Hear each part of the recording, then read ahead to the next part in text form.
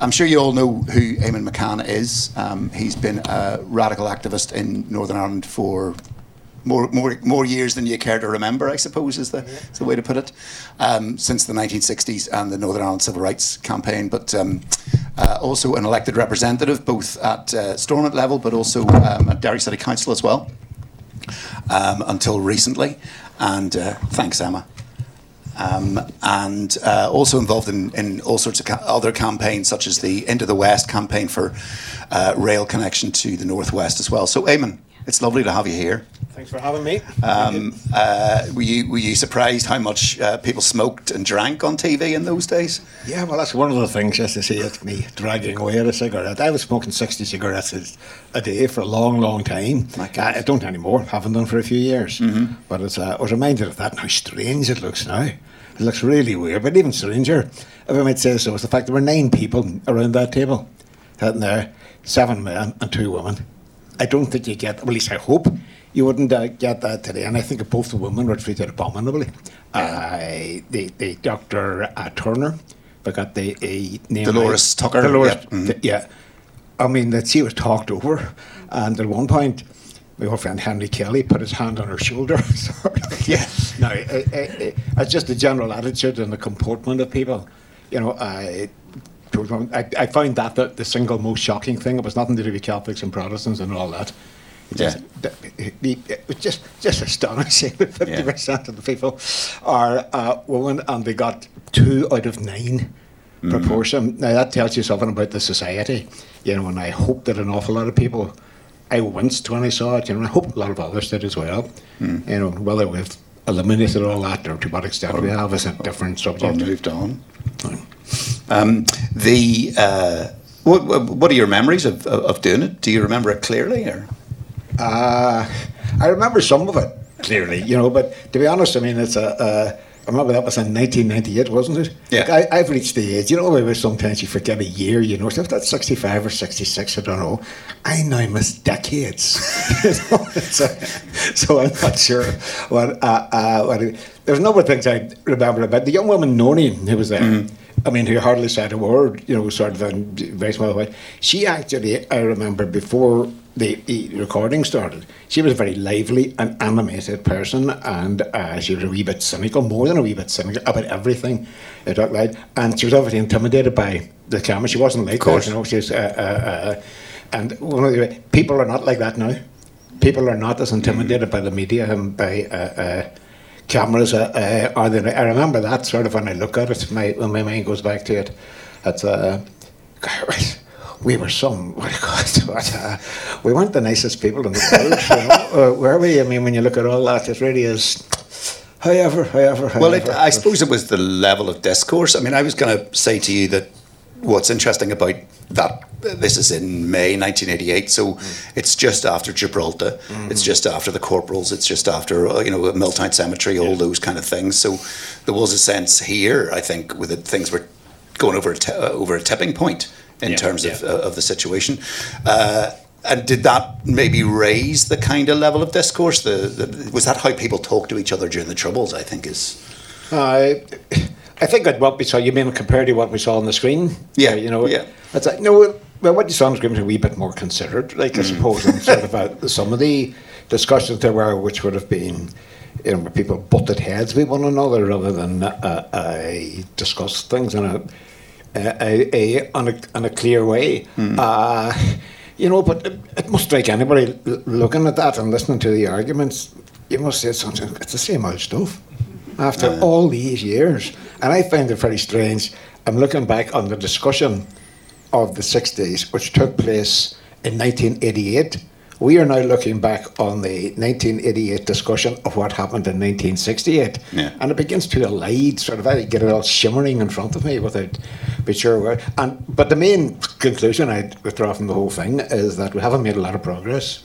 You know, sort of, and and I'm not blaming other people for that. I mean, I was as much, obviously, as part of that as anybody else. So I mainly feel depressed by having looked at it, you know. I think it's well made and it's engrossing. I find, I mean, particularly somebody of my age and so on.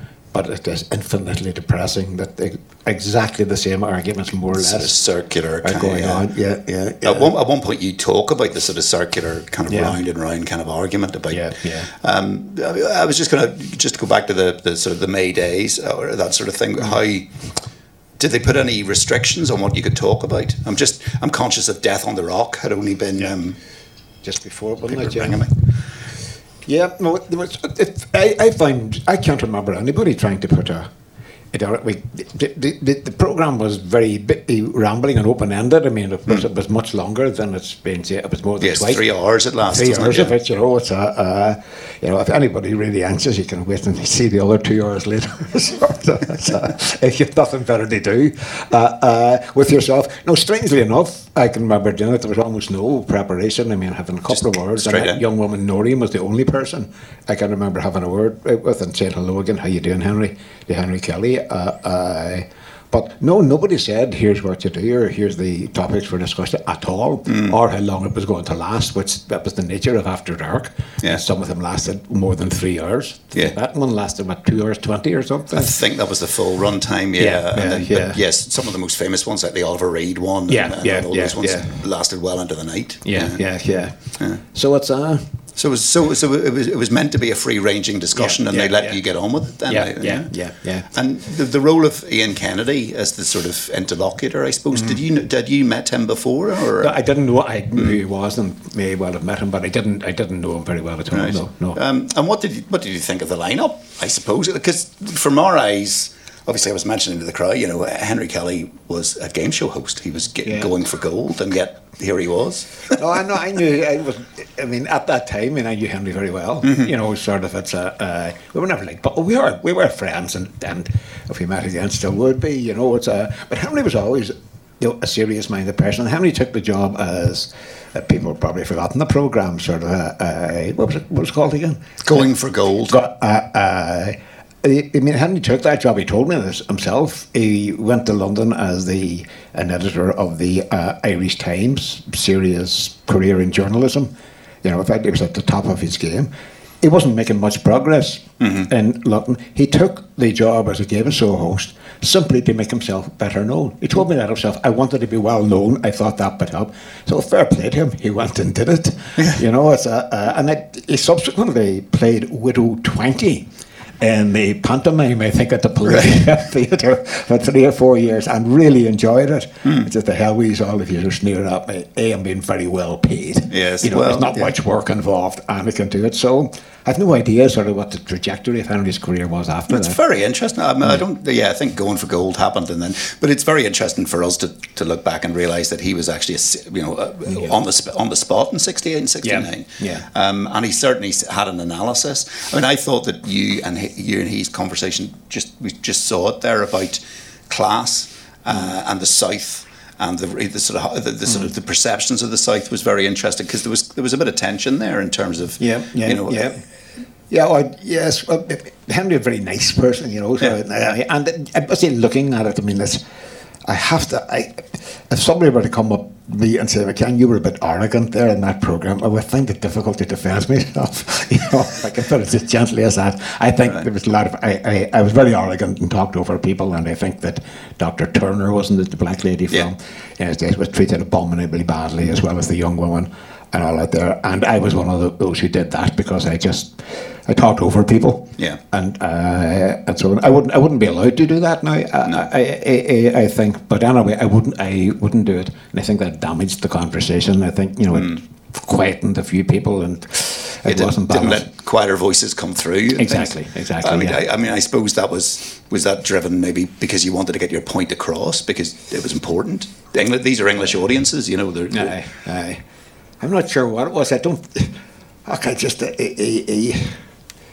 don't know. I suppose I was impatient, sort of, and also I have to confess, I did have a certain arrogance in that I absolutely believed that I and people like me better understood the North, sort of, than 99% of other people, and that's a very arrogant thing. I think it depends. Your trust depends on where you're coming from and the perspective that's been created for you.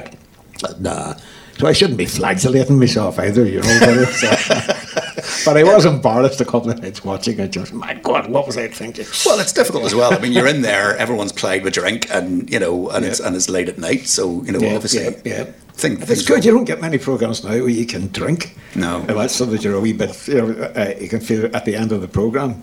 I feel, and obviously you can smoke as much as you like. Gosh, that's a different world. You know, it's and the last person I saw smoking on TV was Peter Cook. Peter Cook would appear and always have a huge ashtray next to him. And they would smoke all the way through his performances. But I think he was the last one left, really. I haven't seen him for a long time. The role of Roy Bradford's quite interesting. He was, I suppose he was a minor character in terms of the unionist government. I think he was a junior minister. No, I think he was a full minister. Was he full? He was indeed. I would need to check, but as far as I can recall, and he was. And he was a very respected man within unionism because he could present, you know, sort of, he wasn't shouting and barking. No, he was an urbane sort of, and he was more. I got to him a wee bit, you know, personally. He was a more interesting man, and I think a rather pleasanter man than he appeared sort of in the programme. Yeah, he seemed quite bluff and sort of maybe a bit slightly militaristic kind of patrician is the word I'm looking for. But he also, I mean, he became a novelist later on, and he, you know, there was something about him. His take about gradualism and your take about reform and the need for reform, you know, looking back from 1988 as it was, do you think English audiences were attuned to that? Do you think that they picked up on those nuances of not at all? No, not at all. Not at all. And to this day, I think it's you know, I think there's a divide. There is a sea border as far as political perception sort of is involved. And what's more, I mean, I spent altogether between the 60s and the 70s 7 years living in London, and I never had any problem with anybody. I really, really liked all the Londoners that I were. Really did. I thought they were terrific people, but they knew nothing about the North. My family were going to work one morning. We used to drive to work in a transit van. There was 13 of us in this section of Greater London Council, and Roddy Firth was sitting right in front of me, and we'd been talking. And Roddy turned and he says, "Tell me one thing." He says, "Which part of Ireland do we own?" Now, that sounds offensive. He actually meant that as a genuine question. He was interested. He wanted to learn. He wanted to be told. And that's how he said, "Which part of Ireland do we own?" So I lied. You know, of course. Cork. I told you, it's the south of Ireland generally. The North's very Irish Republic.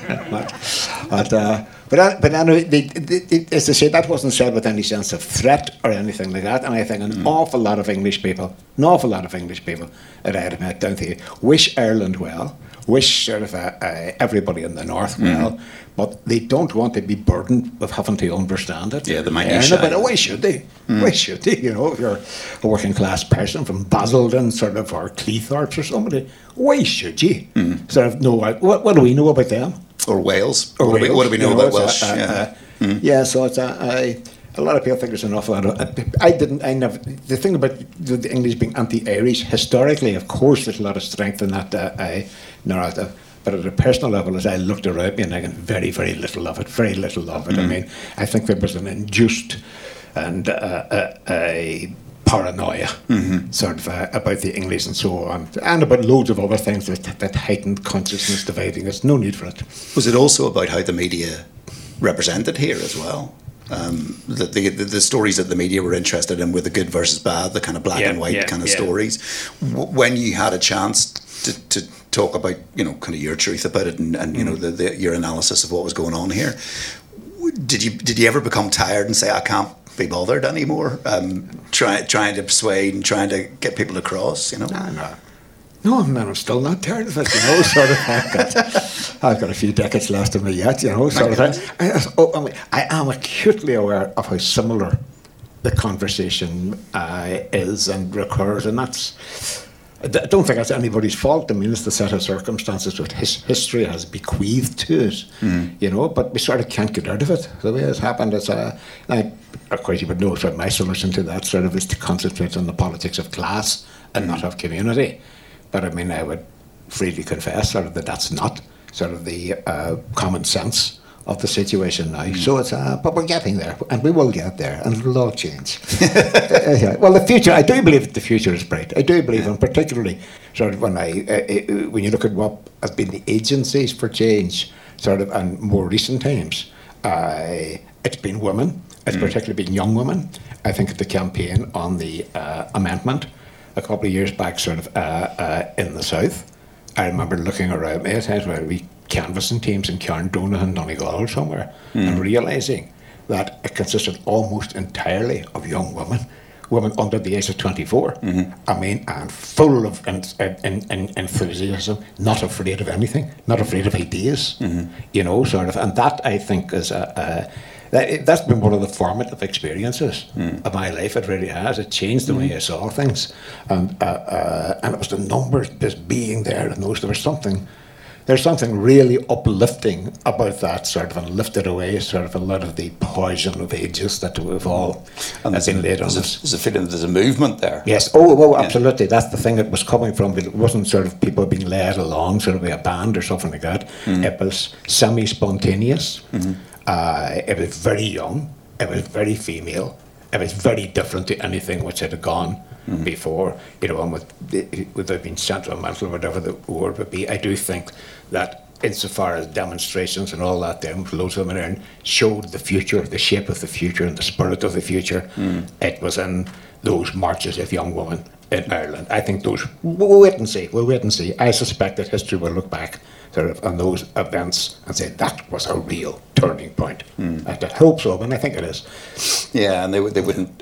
Women aren't outliers as they once were in terms of change in politics here. Absolutely. You know, someone like Bernadette would be an outlier in those days, and you know, and now it's much more usual to see a group of women actually leading in terms of. Yeah, you actually did a funny thing. One of the things I look back even further that I can remember and didn't seem to make an impact in politics. I can remember the extent to which Derry's a place with shirt factories. Yeah. You know, sort of loads of shirt factories in Derry when I was a kid growing up, which were 95% female labour, of course. Now, all the factories around Derry, 6 or 7 of them around the city centre, would all get off for their lunch from 1 o'clock to 2 o'clock. And it's just phenomenal. Every day when I was a child, looking out the window, hordes of women from pavement to pavement across the street would surge up Rossville Street at lunch and back again for 2 o'clock. And one of the things I distinctly remember is how together they were. They would come down the street and maybe take them from pavement to pavement, occupying the whole street, with arms lengths and 3s and 4s arms lengths. I mean, talking 19 to the dozen and laughing and all that, virtually all women. And I look back sort of on that as an opportunity missed, and I'm not saying it'd be patronised for me they missed an opportunity, but there was something there which wasn't represented in the politics of the time, which I think held much greater promise, sort of a promise of better things than we actually got in the end. Yeah. And do you think, I mean, that's maybe something to do with the weak union movement here, and you know, that there's a spirit that hasn't been harnessed? It hasn't been harnessed. Of course, that time it was different. The factories in Derry were 100% unionised. Yeah. They're absolutely 100% unionised, and they spoke like that. And the shop stewards had a prestige, sort of, in that, and all. It was in that sense of organisation, sort of, I think, the strength would come to. And you see the dairy factories. I mean, this is forgotten about. Here's how history actually works. When I said they were unionised in the 1910s, 20s, 30s, 40s. What was going on at the dairy factories was absolutely at the cutting edge of class struggle on these islands. I mean, it is not an accident that Eleanor Marx, you know, called the first Trades Council demonstration in 1891, you know, sort of, and bequeathed it. And the factory girls, as we still call them, they call themselves factory girls, you know, sort of the ones that are still around, are very proud of that.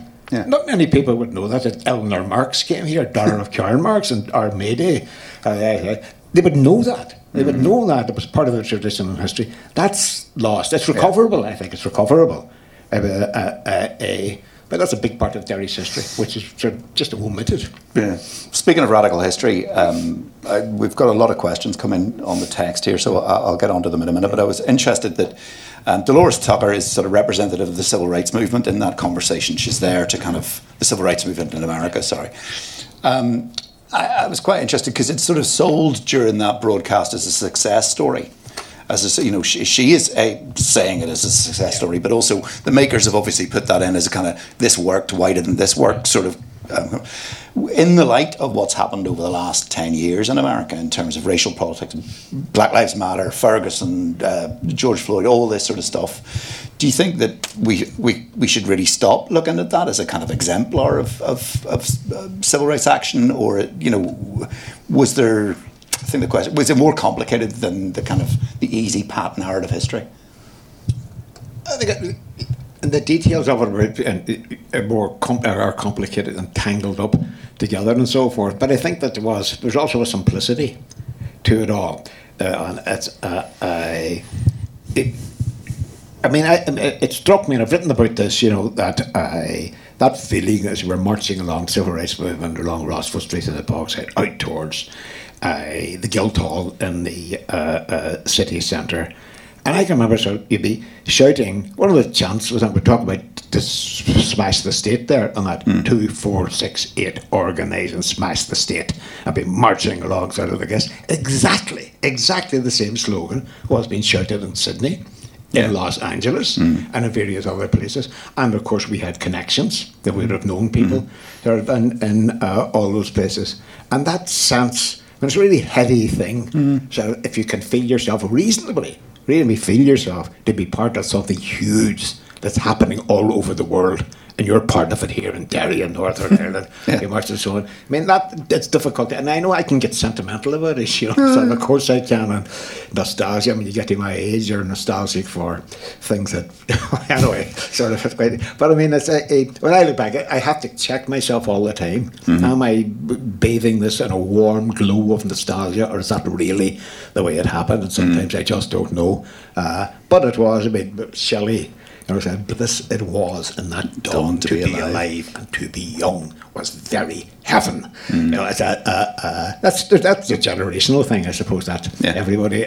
comes to that. But I certainly still feel that. I can feel that vibe from it. And it's all still relevant. It's all still relevant. We still have racism. We still have sectarianism. We still have grotesquely unfair distribution of the material goods of the earth. Worse, even. Yeah, worse than some, indeed. So the job's there still to be done. It's never over. Yeah, it's never over. Well, we've got plenty of questions from the floor. So most of I was going to go on to the Good Friday Agreement, but the questions. Let me see. I don't know any of the numbers here.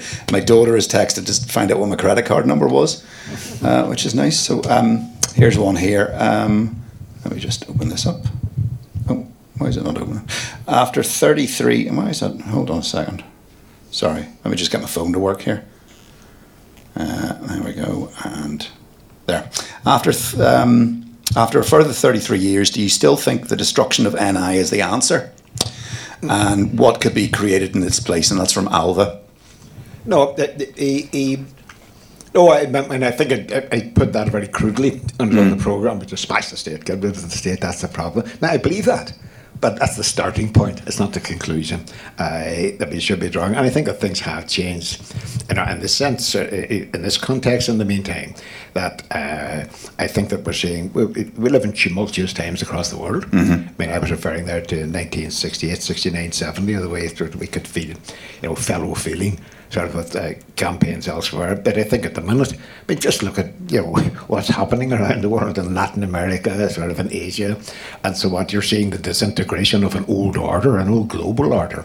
Now that's not to say sort of that it won't come back with even more ferocity and horror than in the past, but nevertheless, the old order is rapidly changing, as Bob Dylan said, and we still have a struggle to see, well, what we're going to put in its place and all that. I mean, I had a lot more certainty back then than I have now.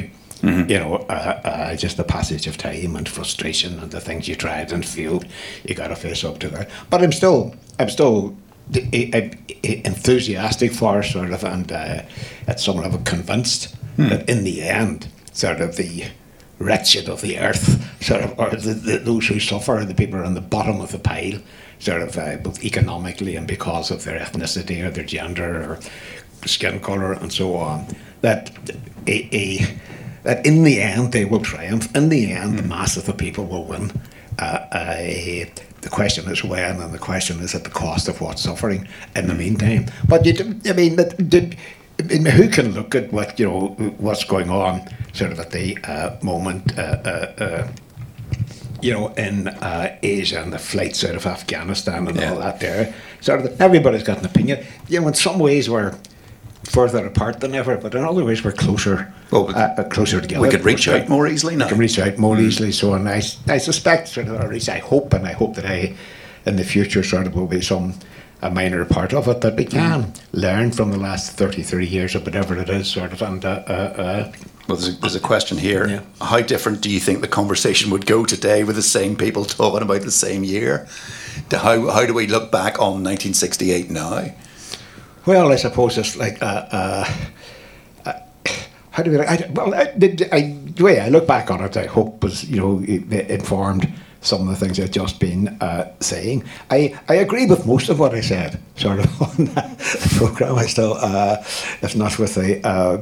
I think of the people there, they would probably be more cynical, I suppose. Mm-hmm. I think Henry certainly would. I haven't seen Henry in years. And so on. It'd be interesting. The only person there whose opinion would be interesting in that is that young woman, Noreen. Yeah. I would love to talk to her. Say, what do you think of it now? As I say, she was bullied in a way, sort of, in that programme. It's for my part on that, I apologise to her wherever she is. But yes, I do think I don't want to know. I don't even know if Roy Bradford is still around. I wouldn't be terribly interested in what he thinks now, and our friend from the Sorbonne and so on. Well, but Noreen is the only person who was there whom I would be anxious to talk to about those things. There's a quick question here, and this is about your fellow dairyman on the panel, Glenn. Has the Good Friday Agreement proven Glenn Barr right in that the Northern Ireland state was reformable with agreement after all? Well, as somebody who served in Stormont, and well, I hadn't been aware of that, but I'm not. Did he say that on the programme? He sort of talks. He prophesises that that was a want for agreement, that it could happen, and Northern Ireland would only work if everybody said, this is what we want. So in a way he does. I mean, he does kind of talk about it. Yeah. Well, I think we can all be hopeful and so on. And sometimes, depending on what conversation you're having and on what company you're in, you can come away sort of a buzz with optimism about the future, even the near future. There's other times you've had a fractious discussion with people and you come and say, fucking never mind this. That's but I mean, I think it's sad to say. I mean, there's different things happening. The vast majority of young people in Northern Ireland want the thing over. Yeah, they do. They want the thing over. They certainly don't want another half century, sort of a century of this sort of stuff. On the other hand, when you look at the discussions over the sea border, sort of, and all that, sort of, I mean, there's still very entrenched attitudes there and so forth. Now, I would hope sort of that I understand that a bit better than I did at the time. It's but it's still there and it's still to be dealt with, and that's what's depressing. Now, we don't know what's going to happen. No. There's two souls of Northern Ireland that seems to be contesting for dominance, sort of, over the minds and the aspirations, sort of people in this part of the world. And we wait to see sort of how that's going to be resolved. I hope I can play a part in it. I hope that everybody can play a part in it. There is more of a comment here that's just come in. So it's just whoever's texted this has said, great admiration for you, Eamon, and thank you for your integrity, which has never waned, but question how positive you are about the genuine reconciliation for people here. Do you think it might happen? You seem to be still very hopeful. I'm absolutely hopeful. I think it will happen, sort of, and it's, and I don't want to harp on it. So when you go back to